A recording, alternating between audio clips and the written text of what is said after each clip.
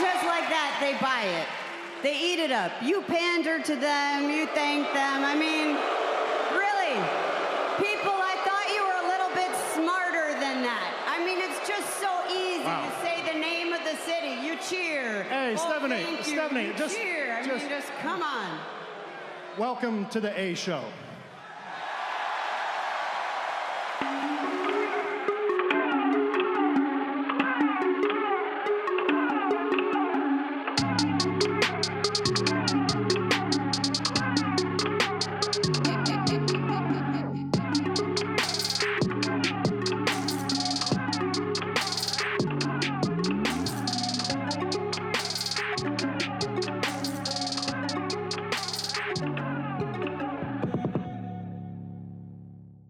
What's going on, everybody, and welcome back to the A Show, episode 111, with the Kings, a pro wrestling podcast. I am Justin, here with Meelz. Happy, well, it's not Thanksgiving anymore. How was your Thanksgiving? I don't know. It was whatever. It was whatever. I don't know. It was just whatever.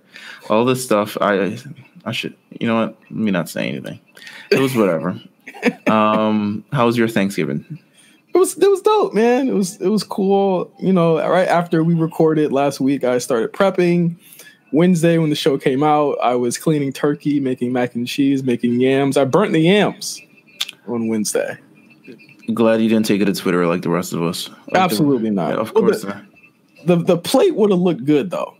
Like if anyone took a picture of the plate on Thursday, it would have looked good. But everyone thought the yams that I salvaged, I managed to salvage some of them. Okay. I think the issue was that I was using a skillet recipe because I was just like, I wanted to try. I wanted to be a little bit crispier than like the regular yams. Crispy. And, well, yeah. But here's the thing. That's just crust, and you just wipe it off with a friggin' knife like a morning. Well, the skillet that I use is like a 12-inch. I'd probably need like a 15-inch to fit all of the sweet potatoes on it because they're bigger, they're thicker than like regular potatoes. And so I did them in batches. So I put half in, and I was like, okay, we're gonna do this one for 45 minutes, not an hour. Right. So I was like, oh crap, I gotta go get pineapples for the ham. I gotta go get sugar for a cake that my girlfriend was making, and I gotta get cranberry sauce. So I ran to the corner store. As I'm going to the corner store, I'm like, oh crap, I only put half in. So they shouldn't be in for an hour. They should only be in for like 40 to 45 minutes. I run back, they're burnt. Terrible. Well, not that I left the house with them cooking. My girlfriend's cousin was there watching them, and I was like, "Oh crap!" I meant to call her and tell her like, "Take them out." They burnt. Second batch, I overcooked them because I was there. It was a smaller batch that should have been there for maybe 20 minutes, and I cooked them for 40, and they burned again. But I managed to salvage some of them. It was the only mishap I had. The actual turkey, ham, everything was fine. Everything was great. It was great. Listen, I'm glad all of that went down. I'm glad the food was at least, good, and you guys enjoyed yourself and all the other stuff. What else happened? I didn't buy anything over the last couple shopping days. I feel disgusted. I know I'm disgusted with myself. I really am. I'm like, what do I want? I legitimately am sitting here and I'm like, yo, what do I want out of life? And I'm having like a bigger conversation with myself now. I'm just like, yo, how do I get to Black Friday and Cyber Monday and I don't buy anything? I feel like a loser.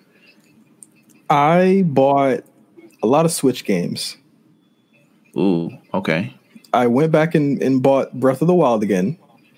All right. Because I finished Pokemon on Wednesday, and I was doing the post-game stuff, and so I was asking people on Twitter, like, what should I get with this $50 in eShop money that I have? And they were like, get Breath of the Wild. I played it again. I played it before, and I was like 30 minutes in. I was like, all right, I can't do this. Everyone recommends Breath of the Wild because when I was getting my Switch, the Best Buy girl was just like, you want Breath of the Wild? Because everyone's getting it. And I was like, are you paid to say that? Like, like why? But, apparently it's the best game on the damn Switch.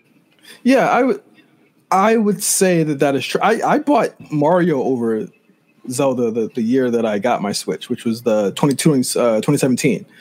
And again, I was just like, I just tapped out 30 minutes after Zelda. And when I rebought it, I was like, I'm going to give it an honest try. And I'm actually hooked. I haven't played Pokemon in like almost a week because Zelda has like had me glued to the Switch. So it's good. It's good. It's a good game.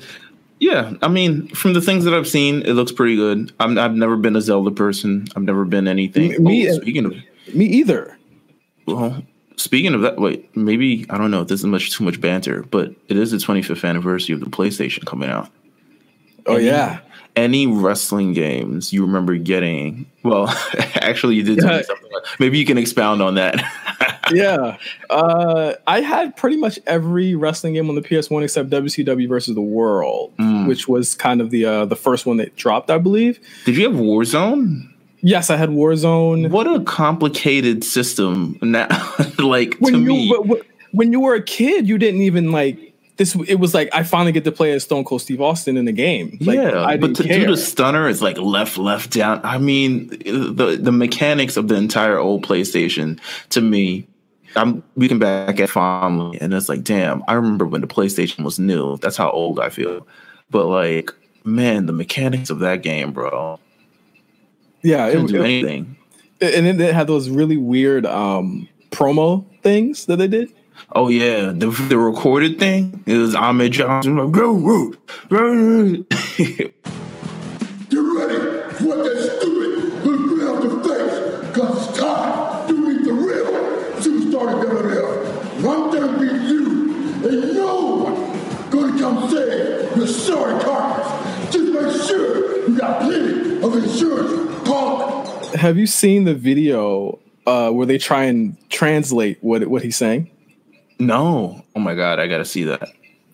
It is absolutely hilarious. I think that like that's like the best thing that video has ever that video game has ever produced, because it wasn't really that good. Attitude was kind of like my de facto game until Smackdown came out, of course. Smackdown 2 was my game, man. And I got WCW Nitro and Thunder, actually. I had both games. How was those? I've never, not a WCW person, never even, I guess they would be cool, but then I feel like I wouldn't know. I'm lying because I feel like I did know everyone in WCW, I just never watched. But how were those games? They were terrible, like objectively terrible. There were like 150 characters in them. Like there was a dinosaur in one, there was a Sasquatch in another one. I can't remember which game. It was just, there was terrible games. I got one of them for Christmas, like 2 years after it came out. And I was just like, what? Like, wasn't expecting this. But I think PS1 obviously didn't have a stronger lineup than the N64 did. I mean, it had the benefit of having full motion video promos and stuff like that in their games. But I mean, WCW NWO Revenge, which was actually the best selling third party game on the N64. And really? Yeah, it was.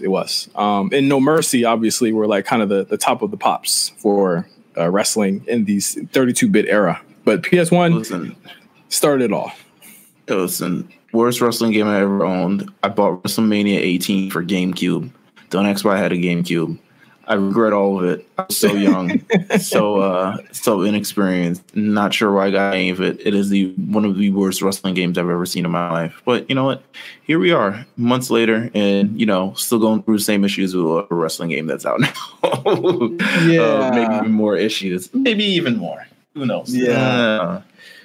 I actually didn't put that in the actual run sheet we have for today, but allegedly rumored that a lot of developers from 2K are leaving 2K after in the tepid reaction to 2K20, which after playing it with Mark and Cyrus over the weekend has not changed at all. Still the same, same stuff going on with it. Jeez Louise, man. I mean, as they say in the biz, there's always next year. Well, I mean, at this point, do you pick it up? I mean, do you take a look at it? I mean, I played in the store. I put in the store whatever console it is. That is as far as I'll go with it. So yeah. Let's get to it. No holds barred for this week. Sure. Small ratings update. Actually, small show update. I know last week the War Report did not air last week, but that was due to a Thanksgiving thing. Cyrus and MJ will be back, so this actually gives us a chance to talk about NXT and AEW for a second here. You want to do that? Yeah, sure. Why not? Well, listen, I didn't see AEW last week. I'll be honest with you. I've kind of tuned out of AEW. I can't watch both shows on Wednesday anymore. I just can't. Like, especially considering how rockin' NXT is at this point. Yeah, I absolutely feel you. I heard that. Well, I've been watching weekly. I just didn't watch last week. I heard last week was probably the worst show that they've done so far. But this week, NXT beat them in the ratings. It is handsomely.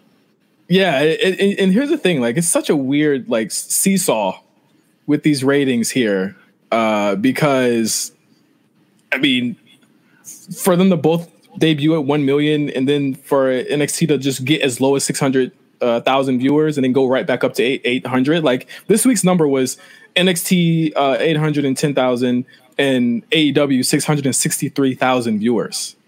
Well, it kind of proves that all the stuff that has been doing over the last couple of weeks have been working, right? Yeah. The incorporations of WWE superstars, also heavily putting over NXT talent on the main shows. Kind of, I mean, Keith Lee kind of got a brand new life going into NXT this week, and everyone kind of showed up for it at various points. I mean, and we have so many different storylines. It's like things are finally starting to pick up on NXT, and the ratings are finally showing it. I mean, staying the course. Yeah, and I think I even said this a couple weeks ago. Stay the course. Do the same exact thing that we're doing. I'm not sure what AEW, to me, post WWE pay-per-view, I'm doing a big show. Not as like a big show, but at least something to draw attention, considering what you're up against. I wouldn't just like do a small show, but they've kind of like pit themselves into a hole, especially with the Cody and MJF type of thing and all this other stuff. But we'll see what happens. Listen to the War Report. What matches does AEW have left to do? They've done everything. Lucha Brothers, Bucks. They've done Kenny, and they did Kenny and Pac again last week. I mean, they're hot shotting a lot of big matches on the TV every single week, and they have such long breaks in between pay-per-views that it is like, by the time you get to a pay-per-view, you've seen all these matches. I think that the roster depth is definitely a problem with them right now. Yeah, they need new guys to pillage from WWE, but WWE's giving out 5-year contracts to everybody. So maybe they need to raid Impact, ROH. They're definitely not going to do that. New Japan? Hell no. They're expanding to the US, so New Japan's definitely not going to do that. A partnership would work, but like, is a partnership with New Japan and AEW like worth it? Wouldn't it be like? Yeah, no, I would say it's worth it. I would say, considering you've got kind of these established worldwide athletes, and New Japan is kind of in AEW's wheelhouse, considering, sort of the close relationship that they have in the past. A lot of AEW stars have been featured in New Japan. Japan stars have faced a lot of AEW. I think sort of the marriage of it worked well with their current fan base, and I think their fan base would appreciate it a lot and will probably become more excited. And you also get to feature a lot of these New Japan guys on primetime American television. So I think it would actually be good if they actually decided to go about that. Yeah. So that's our small ratings report. I don't really like doing ratings talk, but there you go. Next up, Tomasso Ciampa was on Lillian Garcia's Chasing the Glory podcast this week, and he said that I haven't heard it. I need to listen to it to see if he cried. Lillian will have your ass crying literally within the first 2 minutes of the podcast. You will be crying. Just place one hand on your hand, and it's like, it's okay. Let it out. Listen, we all have neck surgeries. But he was on the show, and he mentioned why he has no interest in being called up. If you remember, a little bit earlier this year, Ciampa was slated to be one of the few NXT talent, along with Johnny Gargano, Aleister Black, and Ricochet, that were going to be called up to the main roster in that weird wild card. He was called up. He needed to stop fronting. He was 100% called up, and he would have ran with it if he did not hurt himself on the prior to first night. Literally the first night. Yeah, I mean, he would have been with it. This is cap to me. This is major cap. If this was 6 months ago and none of the stuff that happened 6 months ago happened, he would continue to be on the main roster, probably be on SmackDown right now. doing a whole bunch of things.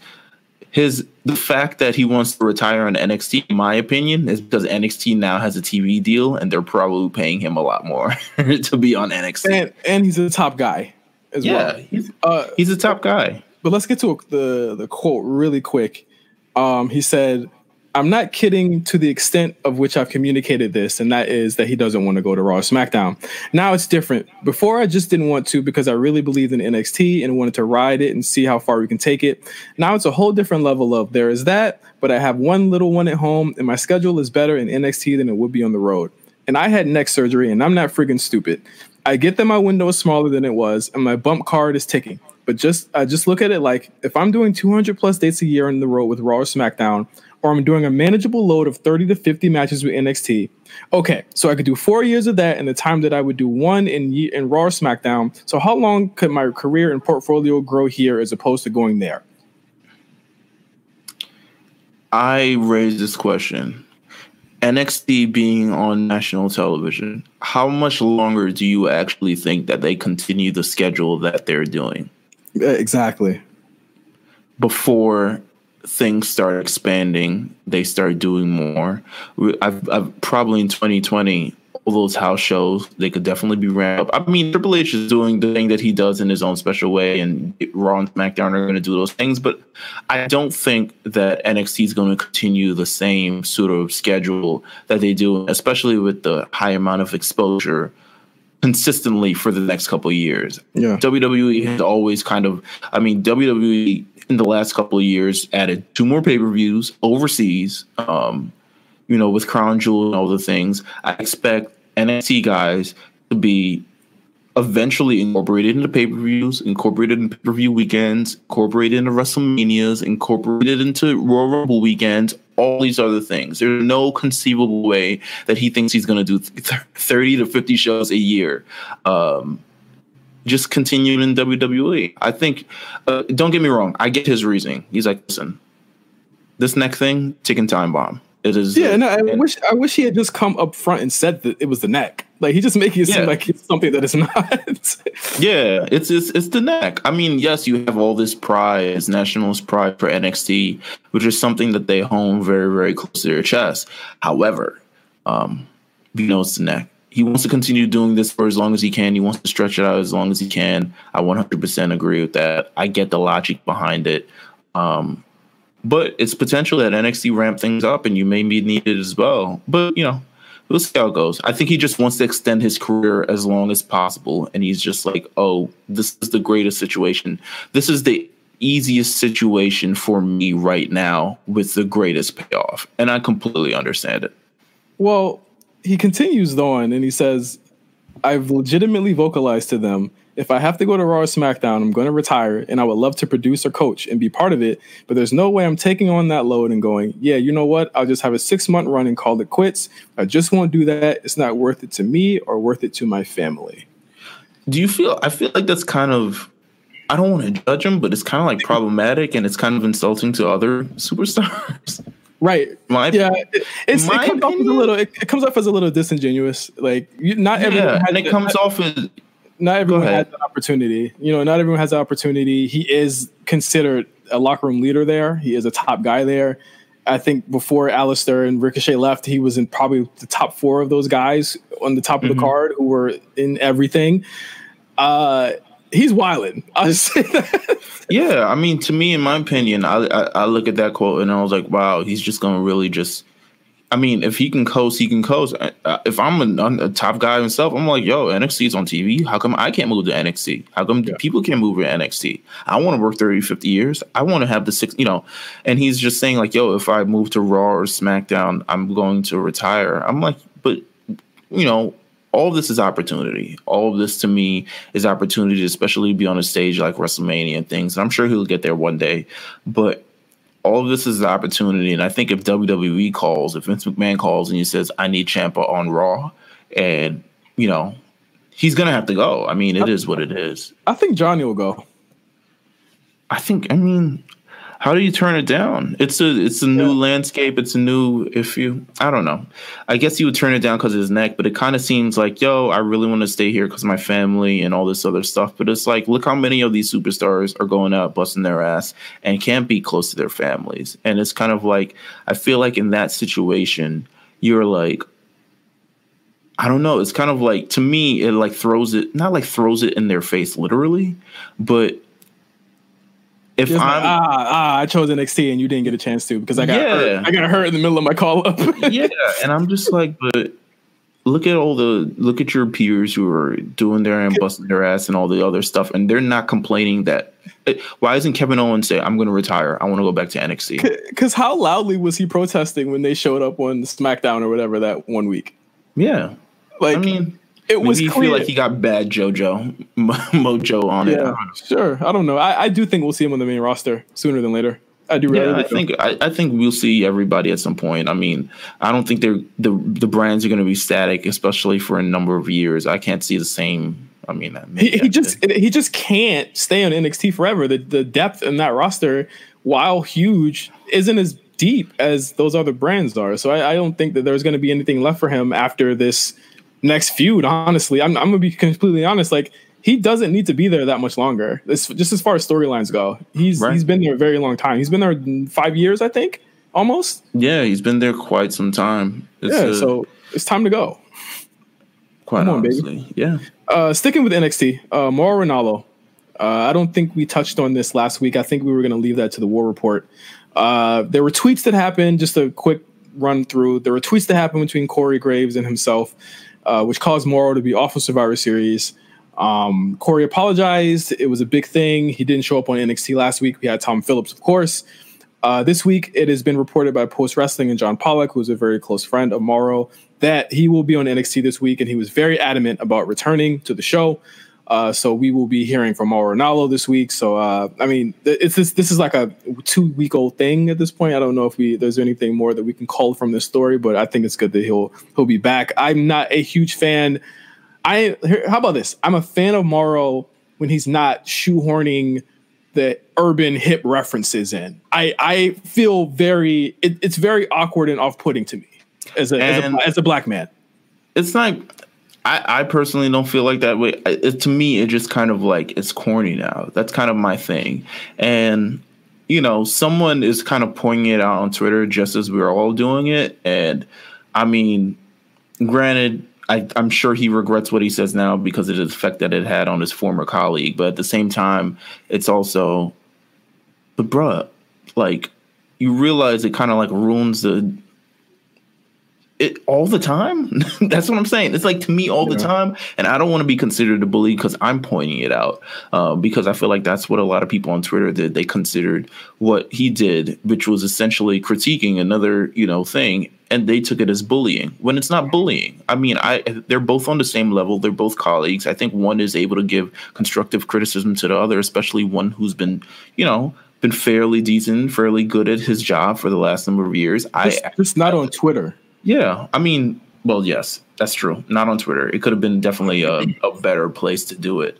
But to be honest with you, is Corey Graves not really saying anything that anybody else doesn't believe or at least think? Yeah, and I think it's really odd and kind of crazy that Corey was actually in putting down Mauro, which he absolutely did, and that was wrong. He was actually defending Nigel and Beth, who I felt like last week on NXT, I don't know if you watched it, Meelz, but she seemed like the most active and lively that she's ever sounded since she started in October, I believe. And even Nigel was getting them off. And I feel like Tom knew how to flow to those two a lot better than Mauro does. He's just very overpowering as a voice. And love him or hate him, like, I would love to hear, like, Beth is the only female commentator right now. Right. I would love to, like, she needs to get better. Like, I haven't been a huge fan of Beth, and I was just like, you know what, Beth is just like, there's large points of time where she's just silent. And then I understood why. Last week, I was just like, yo, she sounds very much comfortable in this role here, and Nigel as well. And like, and to your point, Meelz, I feel like Corey, what he said wasn't wrong. I feel like there are people that are on Twitter, on social media every single day that say way worse things about Mauro than what Corey did. Corey just did it in a really unprofessional manner. Right. And then Moral would respond with, like, stay mad, like haters, like all this other stuff like that. But, you know, I get what it is. I think it's a kind of a triggering situation. But Moral's good enough at his job to not know, to at least like be able to, and has been doing this for quite some time and probably has gotten criticism in other ways, to kind of understand, in my opinion. But I don't want to tell another man how to feel. I mean, if he feels a certain way about how he feels, then I mean, that's his own life experiences. But at the same time, it's like, he hasn't said anything I haven't said, to be honest. Yeah, honestly, I feel the same way. EC3, really quick. It's been reported by the Wrestling Observer that he's dealing with a concussion, and that's why he's been off TV. I was wondering where he was in the people running to the 24 people running to the 24/7 match in the Benny Hill spot of God, yeah. I mean, it's, you know, what do you do with EC3? He's perfectly fine where he is. You think so? I don't think so. I don't know. I feel like, not to say that he's like an in-ring savant, but yeah. I mean, I didn't think he didn't impress me in NXT, and NXT is a place where everyone can impress, right, in some way, shape, or form. I think he was one of the only guys on the roster that had a bad match with Velveteen. Yeah, but I mean, I think also he's such a big personality that there's some way to use him. I mean, I think, considering the guys who are on the roster every week, I mean, we got Bobby Roode and Dolph Ziggler every week. You mean to tell me you can't slot EC3 in some sort of, you know, role as one of those? Like, no. No, yes, you can. Yes, you can. Hush. Yes, you can. I don't know. I think, you know, what the problem is that his character didn't work, and it needs some retooling. I like the Red Cup thing he was doing, and then he just dropped it. I don't know. I just think that maybe he needs some retooling. He doesn't need to be like the EC3 that he was in TNA. Impact. Well, EC3 in Impact has contextual, like, it makes sense there considering it's nepotism. Right. EC3 in WWE, you kind of lose that nepotism. Maybe bring Dixie in as a talent. I don't know. Maybe. I mean, we've seen worse stuff happen. Yeah, but he's dealing with that, so that's why he's been off TV. Dana Brooke and Batista and Dana Brooke throwing up shots, shooting a shot on social media. How do you feel about this whole thing? To me, they could stop, please. Yeah, it's very weird. I don't know if what it's for, like the Twitter matchmaking stuff. Like, David, come on, baby, you making too much money to be out here messy like this, bro. Listen, Big Dave he's doing what Big Dave does. And too much money. And I just hope Dana Brooke reads in between the lines. This is Big Dave. This is Big Dave 101. This is Big Dave with social media now. I'm sure this is 2005 Big Dave. I hope it's helping her get off main event. Like, I hope he's making the call to get her off main event. Maybe. Nah, probably not. Yeah, like, I don't know what this is doing. I again, not hating on the relationship. If it happens, I'm happy for both of them. I think that Dana is a very pretty woman. I think Batista is a very dope dude. But yo, what's y'all about to do with this? Like, I'm like, every single day I'm like, yo, they sent another tweet to each other. I'm like, all right, bro. I think what do you do with Dana Brooke? I feel like Dana Brooke is I think she would be great at being a valet more than she would be in the ring. Not that great. They tried it though.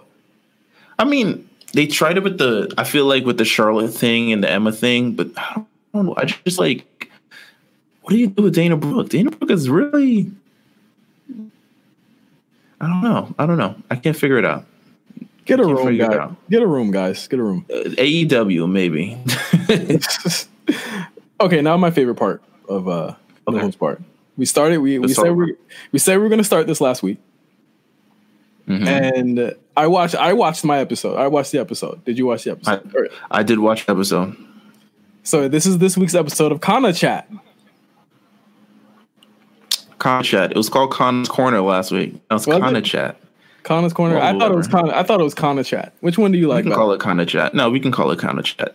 So me and Meelz every week do a deep dive into an episode of Kana-chan TV, which of course is Asuka's YouTube channel. And this week, Asuka made wine. Asuka at a winery. She's figuring out how the wine is made. Potentially, she's so innocent and pure. I love her. She has the worst camera person on earth. These zoom-ins are hilarious. He's just zooming in on stuff. I'm like, bro, come on. I'm like, I'm trying to figure out who's zooming in. I don't know if it's her man or her family member, someone that she hired. I like to think it's Kairi Sane. See, that's what I wanted to think too. But I don't know. Kairi. I think it's Kairi Sane. I hope not. I hope not. Jesus, Louises. Some of my favorite bits from this week, the fact that Asuka looks like a wrestler in this place. Like literally. Where was she? Where is this? I don't know. I would imagine that it is somewhere. Where have they been? They've been kind of like in in Chicago. They've been in Chicago. They've been around the Midwest this week. So it'd have to be somewhere around that. But I think she lives in Florida, right? Yes, she lives in Florida. So I don't know.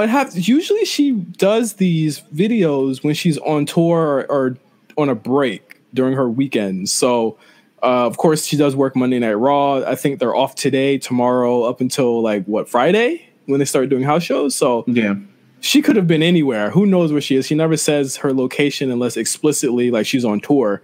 So I don't know where it was, but she was the only person there with colorful, bright hair. I think someone even compliments her on her hair during the episode. I think the cutest thing is that she's eating egg souffle with a chopstick. And I was just like, yo, everyone there has to be looking at her like, yo, cause she's in the sticks. She literally she's in the Midwest, it looks like. And they're just looking at her like, yo, she's really throwing down with these chopsticks. And I was like, yo, she's a queen, bro. I really watched all 15 minutes of this. It was an interesting experience. I learned how wine was made. She seemed like she had a great time. Various, fermentation, everything. Yeah, she stuck out like a sore thumb in front of all these, these white people. But it is a new experience. Every time. I love her. I'm gonna go deep dive and I'm gonna send you a link from one of her older episodes. That sounds good. One that you'll have. So that was Kana Chat for this week. Asuka makes wine. Shout out to Asuka herself. I'll tag her. We'll tag her in the tweet. Tell her we watched. Yes. You ready to get to the shows? Let's run through these shows real quick. Let's get through the shows. Yeah. Friday Night Smackdown, a show where things happened. The in-ring was. We need to have a conversation. We need to have a conversation. I'm ready. I kind of know where you're going with this. Smackdown is bad. Smackdown is bad. Smackdown, it is not worth staying home on a Friday night unless you're doing, Friday night loser call, which I'm present for almost every week now. Turn up. However, Smackdown needs help bad. SmackDown is... To me, SmackDown gotta be, I don't want to say it's the Knicks of the damn television show, but damn, it is bad. It is bad. It needs so much. And there's something weird that every time Baron Corbin is kind of in the main event program, a show kind of takes a complete downturn in quality and quantity. But man, and I don't even think Baron Corbin is that bad. I don't despise him as I did anymore, but at the same time, he's not it for me. I think him in mid card is the perfect sort of context for everything. Him in the main event, it's kind of we're pushing it. But you know what? I don't mind the Roman and Corbin thing, but it's just it can't be. We got to do better. We got to do more. I need matches. I need, Raw had some great matches this week. SmackDown doesn't have the same, it doesn't have the same opportunity to have these really long matches or these really great matches in the second hour or third hour. I mean, the first couple weeks they did. But here's the thing. They've completely ran out their options. And I'll say you this, and I know this isn't first on our rundown. Here's how they read out their options. Oh, I know you're going. Lacey Evans is a face. I'm supposed to cheer for Lacey Evans. That is how I know they've completely ran through all of their options for women. Like, well, is it going to be Alexa? Damn, we just did that. But what about, Nikki? We just did that. Carmella? No, we're not doing that. And now it's just like, even though I think Carmella would be probably the best thing, to be honest. Why did they not call? Well, now NXT, they're stuck because they can't call up any of those women because they're all in programs. So none of those women can be called up. They booked themselves into a corner. I feel like they've thrown the booking up at the women. They're just throwing stuff at the wall. Like Ember Moon shows up on backstage with a boot on, and I'm just like, oh, great. Now we cannot expect her back. Like, who could they like? I think more than ever, how we used to be like, well, they could just call up Bianca. They could just call up TNR, Conti, all that stuff. Like, they have roles now, and they can't go. So SmackDown has to make do with what they have until WrestleMania, Meelz. Can you believe this? No, I can't. I mean, I'm not sure if we're leading up to this Bayley Sasha blow off type of thing. I don't see why you would turn any of them face at this point, considering how much stock you put in as Sasha as a heel, returning as a heel at the earlier of the year, and then how much you're just doing this new Bayley thing where she's a heel and it's kind of working out. But Lacey Evans is a face. We have reached a dark, dark place on SmackDown. Let me be honest with you, man. Sorry, Novak. They don't ever do Bayley any favors when she has a title. I feel like if you get the title off of her, it will immensely improve the women's division on the show because I just don't feel like she ever does anything with it. I feel like, you can count on her for the matches, but at the same time, it's like the roster isn't there. The roster on Raw, and it's, this time it isn't her fault. What's so weird about it? It's the fact that the women's tag team champions are supposed to be on both shows. And of course, they're on Raw because that's their roster, but they're only going to stay on Raw for the next couple months. Like, we're not getting, we got Mandy and Sonya doing nothing, Carmella doing nothing.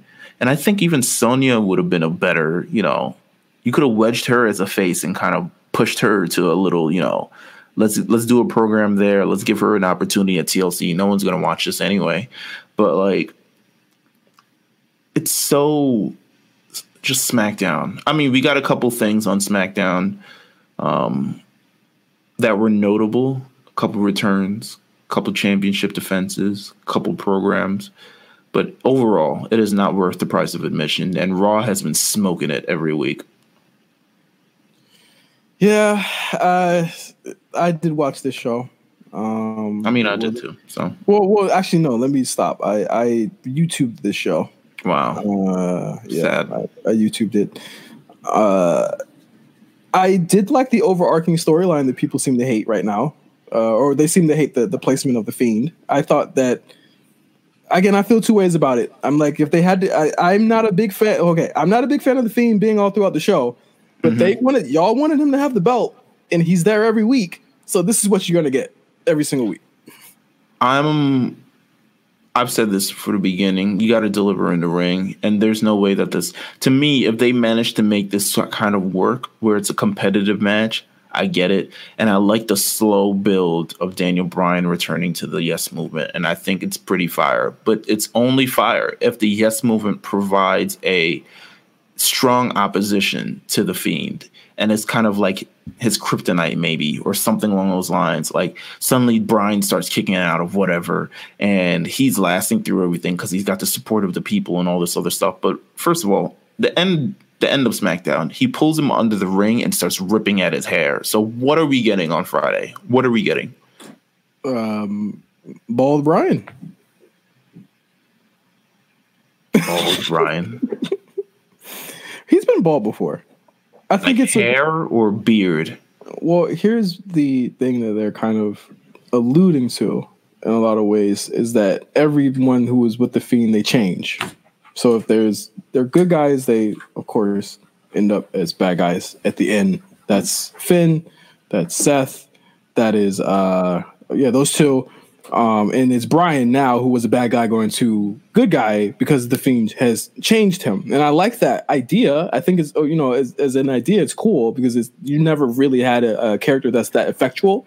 You can't do it to everybody, obviously, but they've never been that effectual. And I think that's a cool idea. So stripping Brian back down to his roots, taking away the new Daniel Bryan look and making him go back to the low cut, clean cut babyface Daniel Bryan, I think that's a great idea. Unless the beard is off, I don't know. It is what it is. I just don't know what's going on anymore. Like SmackDown is just so disappointing to me, and there's not even a silver lining that I would love. There's kind of nothing going through it. I feel like maybe the silver lining might be that I feel like Ali's finally getting some things. Like he's getting a lot of time on the show. He's getting a couple wins, a couple other stuff like that. But I feel like much like Raw from last week, the SmackDown from last week was kind of like an overall roster reset because we got a couple different, allegiances changes from heels to faces and faces to heels. We got a couple returns and we got a whole bunch of other things. Let's see. In terms of the returns, there was 3 returns. Yep. That was kind of there was Alexa Bliss returned. Big face pop. Kind of a but huge face pop. I think that was the best return to me of the night. Sheamus is returning. How do you feel about Sheamus? I'm glad to see him. I'll just be honest. We thought we were going to see him a long time ago. Do you think he's returning as a heel or a face? A heel. He don't work as a face to me. People don't like. Yeah, I don't think his style is like. To be honest, I'm glad that he's on the show because it desperately needs like different talent. However, when it comes, he starts rustling in the ring, and I'm just like, all right, turn it off. I thought Sheamus got better during that Cesaro feud, like after that. Yeah, but that was because he was like in moderation, and it was also next to Cesaro. Like Cesaro was also featured in the tag team championship match with New Day versus Nakamura and Cesaro, and I thought that was fantastic. I thought in terms of just, I never thought in my mind Cesaro and Nakamura would win. Yeah. But I thought it was pretty good. It's interesting how Cesaro always gets slotted into a tag team. He can't escape tag teams. He always finds someone. They always stick him with someone. They always put him with something. Can we get solo Cesaro? I'm ready for him to wild out on the roster, to be honest with you. And the third return, who looks like he's a face now, Elias. I forgot about this return. I think there was like literally zero reaction to him returning also, but man just strolled out of the back. It was like, Elias, where have you been? He was like, I've been finding myself. Been AKA ankle injury. Yeah. Taking a walk, a journey. Yeah, play that new song. Dana Brooke out here doing her little head bop, whatever, doing a little 2-step, whatever. It is what it is. I don't know what's in for this. None of this seems promising, to be honest with you. None of these returns. Elias is never good in the ring. Let's just be honest here. So whatever that's going to be, good luck. The Shinsuke Sammy Cesaro thing seems to have the most upside to me, honestly. I think I feel like it's going nowhere at a very slow pace. Not like nowhere fast, just slowly nowhere. I do think Shinsuke needs to lose that belt. He's had it for a really long time. He's not even doing anything with it. There's no scene. There's no scene. Yeah, but there's no scene. There's no Intercontinental title scene. U.S. Championship, he had 4 guys show up again. Yeah, I think that was the thing. Like, and we're gonna talk about that on Raw. Like, Raw actually has a mid card. SmackDown kind of just has guys floating back and forth. And when SmackDown has like a 9:45 through 9:30 spot, and that's when you can see anything and everything, and then you get to the main event. When Roman like leaves and because he's going to, and he goes to the top of the card again, it's going to be Ali, Shorty G, and blank. Exactly. Nah, that's not how SmackDown works. All right, first of all, we forgot a major point here. Custom Bray Wyatt championship. Oh God. We forgot this major point. And that was part of the 5 vignettes that he had on Friday night. If you see my fingers right now, my fingers are doing the Monique thing, like what she did to Charlemagne type of thing. But my fingers is because there was a big discussion on Twitter this week. Now, I think we are on opposing sides of this conversation. Okay, We'll see. What's your side of this conversation? Bray Wyatt, custom championship. $6,500 custom championship. It don't even look like an actual belt. It should look disgusting.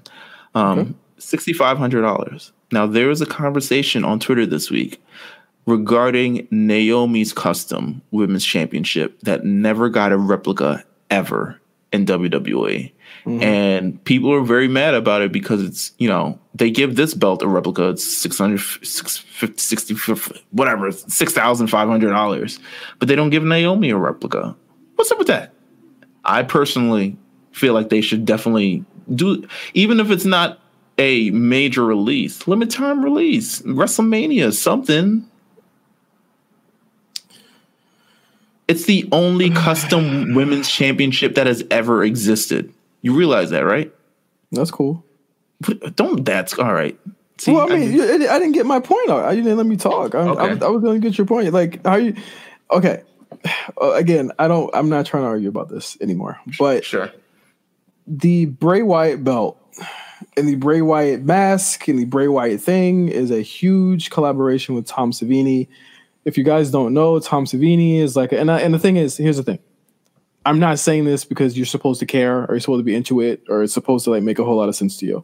He's a huge horror director, makeup artist, guy who's done work on Friday the 13th, Night of the Living Dead. He was in Dawn of the Dead back in the 70s, 80s. That's the guy who created this mask. That's the guy who created this belt. WWE's kind of tapping into a niche market of horror fans and people who like this type of shit. And they will buy it and they will put it on a credit card, think about it later. I think that, again, there is a market for the Bray Wyatt thing. I think that they look at it as Bray is number one in merch. He's one of the most over guys, probably the most over guy, not over Becky, but he's the most over male in the company right now. I think that's undisputed. I think that just everything about Bray is hot right now and they're striking when the iron's hot. I'm not saying Naomi shouldn't have had a replica. I think a lot of people got that misconstrued. I'm just saying that I'm thinking from the mind of the company. They're saying Bray's hot right now. Let's go with this. They're looking at Naomi, and at the time during this women's revolution thing, they're not clearly thinking of doing this type of thing. And they're looking at the bottom line. They're thinking we can get some marks to pay $6,000 for this. If we were to make a light up belt, there's a lot of liabilities and production things that could go into that. A custom belt done by someone who's popular in the horror genre that people will come out and they'll show them this belt and say we spent the money on it. They think that there's people that's gonna do that. I just think that WWE doesn't think people would have bought the Naomi belt because she's never been comparatively. And I hate. Listen, I'm not trying to be sexist here. Comparatively, she wasn't there where Bray was, and they're going with what's hottest. Like if Becky came out with a custom belt, a custom demand belt, it'd be on WWE Shop tomorrow. That's all I'm saying. I'm just trying to see both sides here. I'm not saying she doesn't deserve one. I'm just saying that that's probably what they're thinking. I'm trying to tiptoe on landmines here, as you can see. I feel you. We all love Naomi here. I do. I love Naomi. I'm not saying that people wouldn't buy the Naomi belt. But people aren't coming out in droves and copping the Fiend, the Naomi merchandise, like they're copping the Fiend masks, which I see all the time, the Fiend shirts, which sold out, the Fiend headless lantern, which sold out too. Like people are copying the stuff that he's doing. And I think that they want to strike while the iron's hot, and that's what they see the cost benefit being there for them. They can take that loss on creating it because they know someone's going to buy it. There you have it. That's my thought. That's your thought. I respect your thoughts. You're absolutely right though. You're right. I think my position is if they want to do that, WWE has all the power in the world to next month, next 6 months, next year commemorate her 3-4 year anniversary of winning the title by doing that. They could absolutely do that. I think if they make a loud enough noise about it, I think WWE will listen. But I don't think that they should be trying to compare what the Fiend got to her, because that's not mutually exclusive. It's not the same thing at all. Right. All right. It's really not. Like, I think that this collaboration to WWE is something that has been ongoing all year with this Fiend character, which they've sunk, and you know this, and we see it. They've sunk a lot of money into this character. Right. And they want to see a return on investment. You're right. You're right. That's all I'm saying. Like, the collaboration, I know that mask ain't cheap. I know that collaboration wasn't cheap, and I know it's probably like a Bray thing. The belt is ugly as hell. The belt is ugly. No alibi, bro. It is ugly, man. It's a terrible belt. I would never have this thing in my house. I would never pay $6,000 for it. No. Ever. It's an ugly belt. I was just trying to position it as, guys, think of it from the other side. Like, people think too much with like the emotion, and they go right and they start posting and they start comparing it. It's not the same thing. Right. If it was, you know what they would have something with? If it was Charlotte had a custom belt and they never did that for Naomi, go in. Go the F in. If it's the Fiend who is like on TV and people freaking love them and there's so much money put behind it, you should know it's not the same thing. This should spark you to say, well, if the Fiend's going to get one, I'm not going to say, y'all do this for him, but not for her. I'm going to say, well, I want this custom belt. I want this custom belt. I want this custom belt. How about it just, why can't it just be that? Right. I'm off my soapbox. I'm off my soapbox. All right. Let's off soapbox into Monday nights. All right. So, Raw. To green territory, to be honest with you. Good Lord. There was a report that came out on Reddit that a site reported that Raw was going to be bad on Monday. What is that? What kind of reporting is that, by the way? Sorry for the rude here in my background, but I looked at the article and I was like, who would give that? Like, that's not news. Like, none of it's news. Like, why would you say like Raw is going to be terrible this week and run with that as a headline? I'm like, bro, that's not news. There's nothing I'm gaining from that. Raw is usually terrible every week. Either it is or it isn't. Like, you're not breaking anything. And then it's also going to end so badly because if it's good, you look like an idiot. And it was actually a good show. Yeah, it's fairly good, to be honest with you. I mean, for green parts, but really good. It was green. It was pretty green.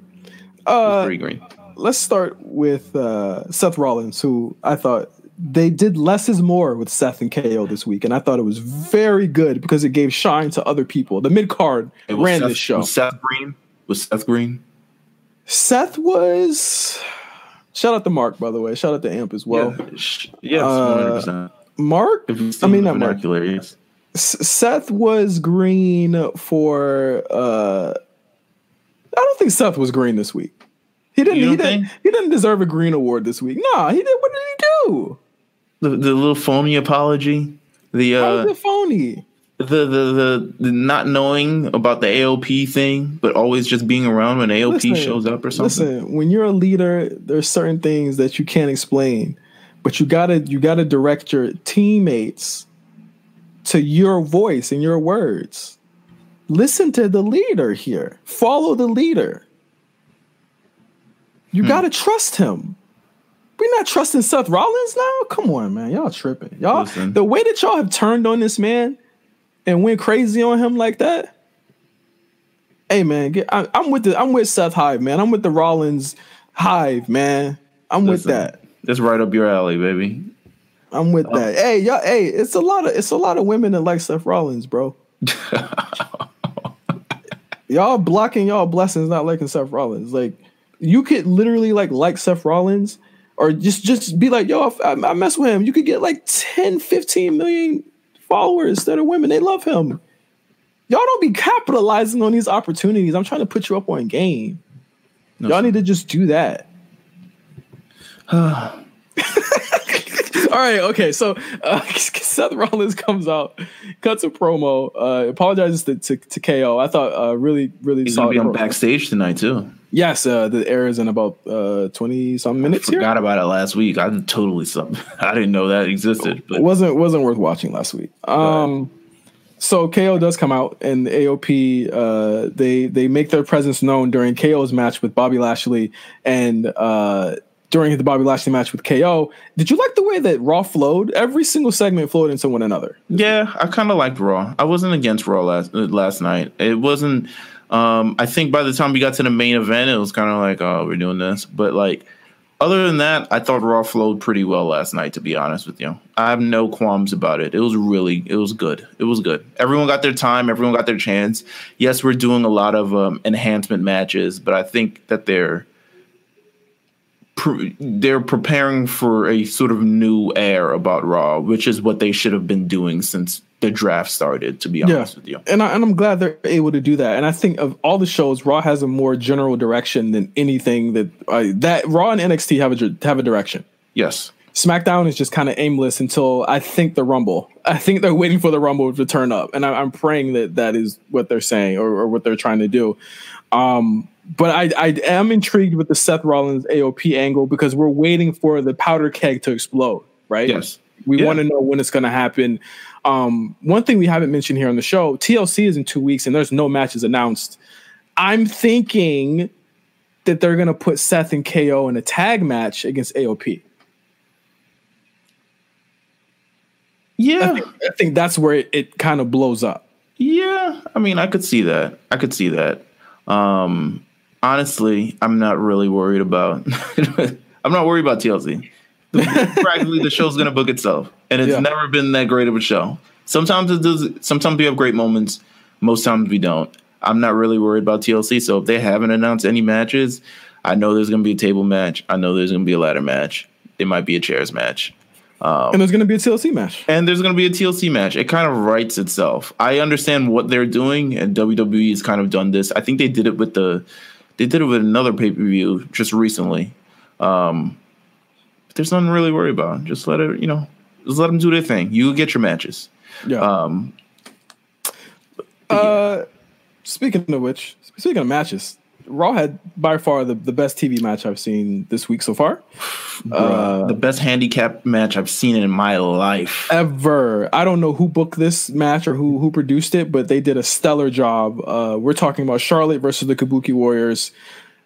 This is the rare. There was match. No tags, right? No, none. There were tags, but a lot of it was done tornado style. So after I think the 5-6 minute mark, it was literally like you wouldn't have noticed it, but there were still tags. I think the last tag that happens in the match that ends the match was a secret Kyrie tag to Asuka or something like that. Something had happened where they sneak tagged, but the way that they booked it was that they'd both be out. But Charlotte was at a constant disadvantage because she could only, of course, tag the legal person, but the other partner was always on her.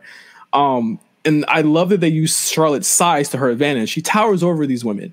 Yeah. So they Kyrie and Asuka, and I thought Kyrie shined in this match. I thought this is her best showing on the main roster so far, honestly. Oh, easily. Yeah. And she got to pin Charlotte, so that's a double plus. Hey, as much as we said she was aimless at the top of this year, I think just in the last month and a half, they've really come around on them. And ever since they misted Charlotte Paige in the face and got rid of her. Yeah, you got to get rid of the toxicity. You know what I'm saying? But I love there's so many great spots. I love the attempted double superplex spot where they just kind of reversed it on her, and the story that Charlotte, she couldn't beat Asuka by herself. So why could she beat both of them by herself? She can't. She needs help. Yeah, no, it's not possible. So I'm glad it's worth going out your way to watch. I think it is the best handicap match I've ever seen, and I've watched plenty of Attitude Era DX beatdowns, but it is the best handicap match I've ever seen, and one of the most competitive women matches of the year. To be honest with you, it's fantastic. It's worth going back and watching the full thing. Yeah, I really, really enjoyed it. Of course, Charlotte does take the loss here. She falls to the insane elbow, of course. And hey, I mean, I think this is leading to the Becky, Charlotte, Asuka, Kyrie match at TLC. Mm-hmm. I'm erect for that. I'm ready for it. All right. Maybe not the match we were say that for. But yes, all right. I love these four together. I think Becky works the best with Charlotte and Asuka, honestly, and Sasha. I think those are like great. Asuka works well with pretty much everyone. I love the direction of these women now. I love the again, like the only issue I had with the women on Raw was that they only feature these four. Yeah, when they could be featuring a lot more. They have a deeper roster than SmackDown does, and I think they could really showcase that. The Liv stands are waiting for Liv. What are we? What do we do with Liv? Yeah, I don't know. Are we? What are we waiting for? I think whatever they're doing, it's kind of like they did with the New Day, right? Like before we actually saw the New Day debut, it took them months of like working it out on the house shows and figuring out how to make it work. And I think that's what kind of they're doing with Liv. It's like, how do we make this work the best for us? Same with Bray Wyatt, which was essentially like it took him 18 months to get to the roster, and now he has all this cool shit. But Liv will get her day. Sure. There was just an ad that just aired on TNT. That is an AEW ad that says AEW crushes NXT, AEW trounces NXT, AEW buries NXT. Well, that's not accurate. This is not going to end the way that they think it does. No, that is not accurate at all. Wow. Hold on, I'm watching it right now. Wow. This is insane. They might want to take this one back. It has like quotes from Forbes and the Wrap. I'm guessing about the ratings stuff. It's like pull quotes. Huh. Yeah, not this week. Wow. That sucks.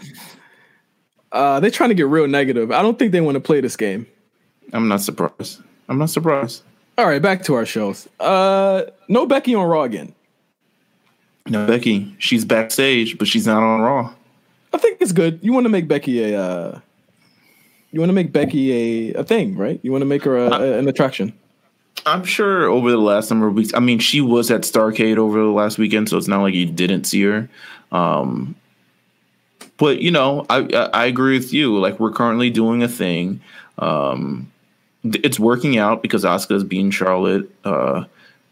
Now Kyrie has pinned Charlotte. Like, so there's a thing where you're powering up these Kabuki warriors. And you don't necessarily want Becky Lynch to immediately like cut them off at the legs really quickly. You want to build that up. And, like you said, we have over a week and a half. We have about a week and a half until TLC, and I'm sure she'll be back on Raw next week. But she said she still has one debt to collect.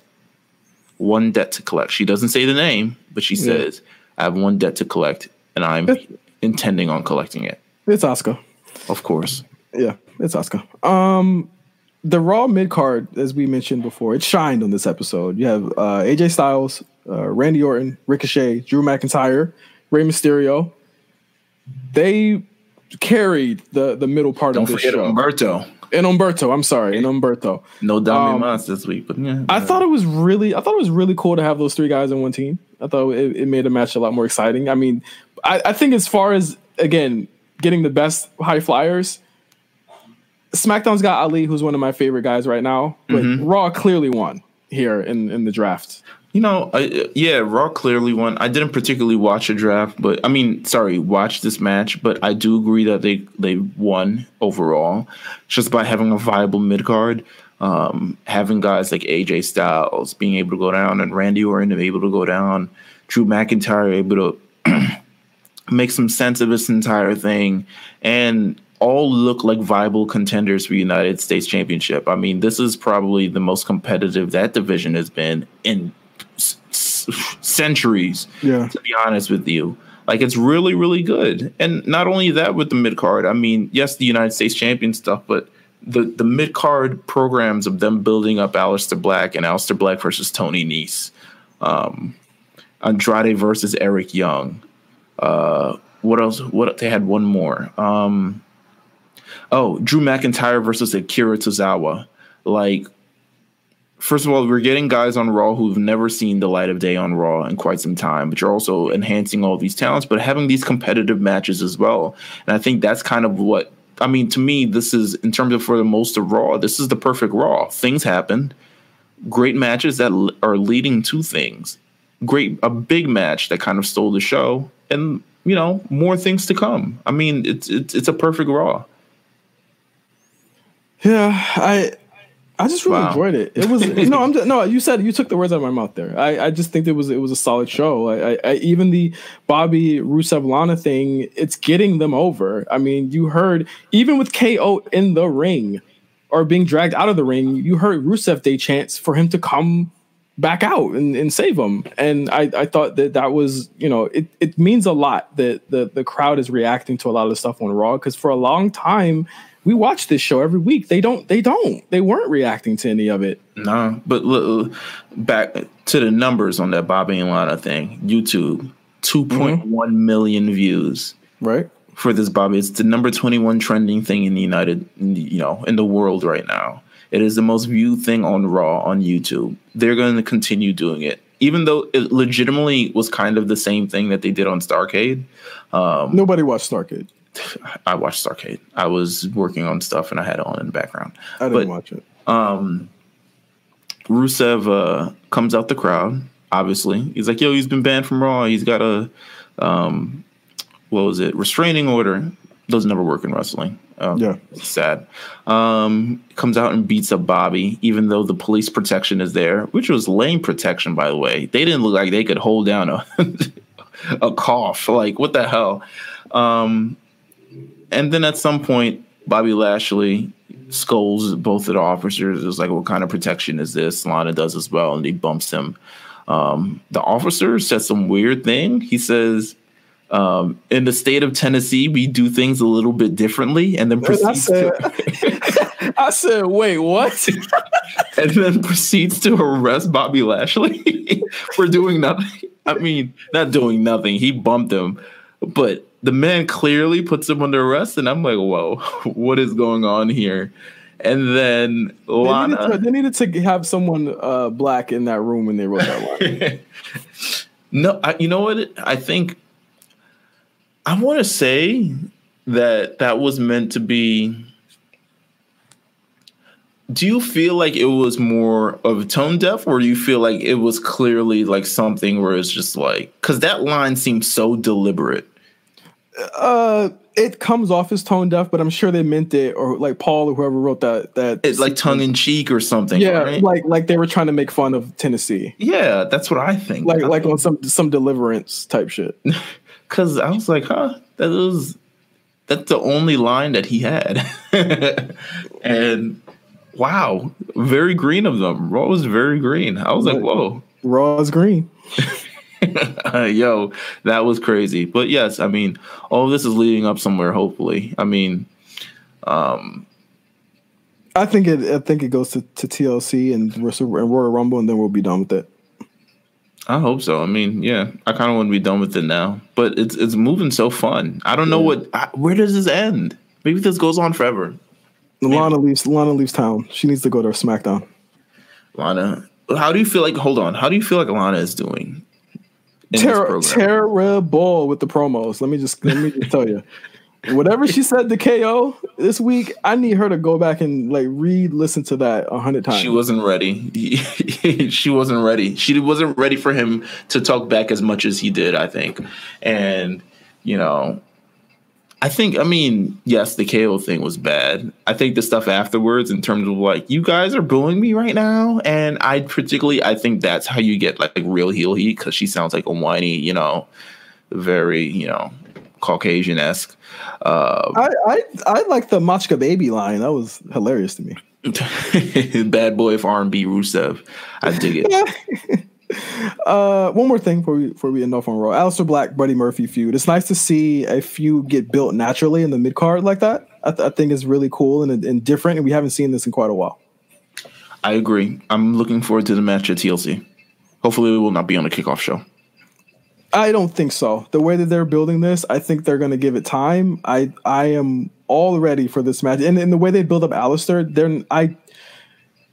knock on wood, I don't think that they would put him on the kickoff show. I think they'd have him open the show, but probably not kickoff show. Yeah, I could see that. 100%. And I think that if you don't have anything else, Meelz, that was the week in wrestling. Yeah, I got nothing else. What I'll probably say is I was busy working on a lot of the RNC Radio live stuff early in the week. Oh, excellent. Also, oh my God, our year-end show. Oh, yeah. We got to figure that out. Holy shit. Because the year is almost ending. I don't know if you know this. I think we'll have information on that next week because I'm looking at the calendar and Christmas is imminent. And usually our year-end shows are 2 episodes, right? So yes. I think our cutoff is usually right after the last pay-per-view. So our cutoff for year-end where we just start doing... Actually, no. I think if we're going to do year-end, it should be after TLC. And I think the first year-end episode should be on the 18th. Because we have to do a prediction show. I'm 100%. I'm 100% fine with that. Okay, so we'll we have to actually brainstorm this. We've been trying to do other stuff. It is what it is. We've done this for years. So they'll get what they get, and they'll love it. That's what Vince says. Of course, as always, you can follow us at RNC Radio Live. We have some banging year-end playlists. Thank you to everyone in RNC, as well as Meelz on the design and Mark on the editing and producing of the wonderful videos that we've been tweeting out all week about our year-end playlist on RNC Radio and the R&B and RNC. Check those out. They're very, very good. They will get you through the rest of this year. Also, a new episode of Spot Callers with myself and Cyrus dropped this week where we review IWA Something to Prove 2005 featuring Necro Butcher versus Samoa Joe. I'm pretty sure that's Meelz' favorite match. Yes, it is. We will also have a brand new episode of the War Report a week from a holiday week off. I'll have them explain what happened last week's episode, but that will be dropping, I believe, either Thursday or Friday of this week as well. We also had a new episode of RSBN, new episode of The Lookout, new season of The Lookout has started. Meelz, how do you feel about that? It's pretty good. We're going over Saint Saga. I'm having a great time.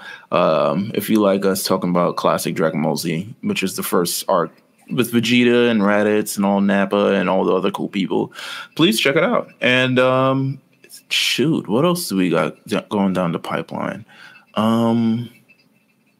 You can listen to Justin's episode of Chatting with Nelson in full. So you can listen to that. That dropped last week. He'll have a new episode next week.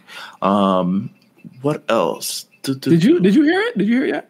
I did hear it. Said a lot of nice things. Said a lot of things. We talked about you too much.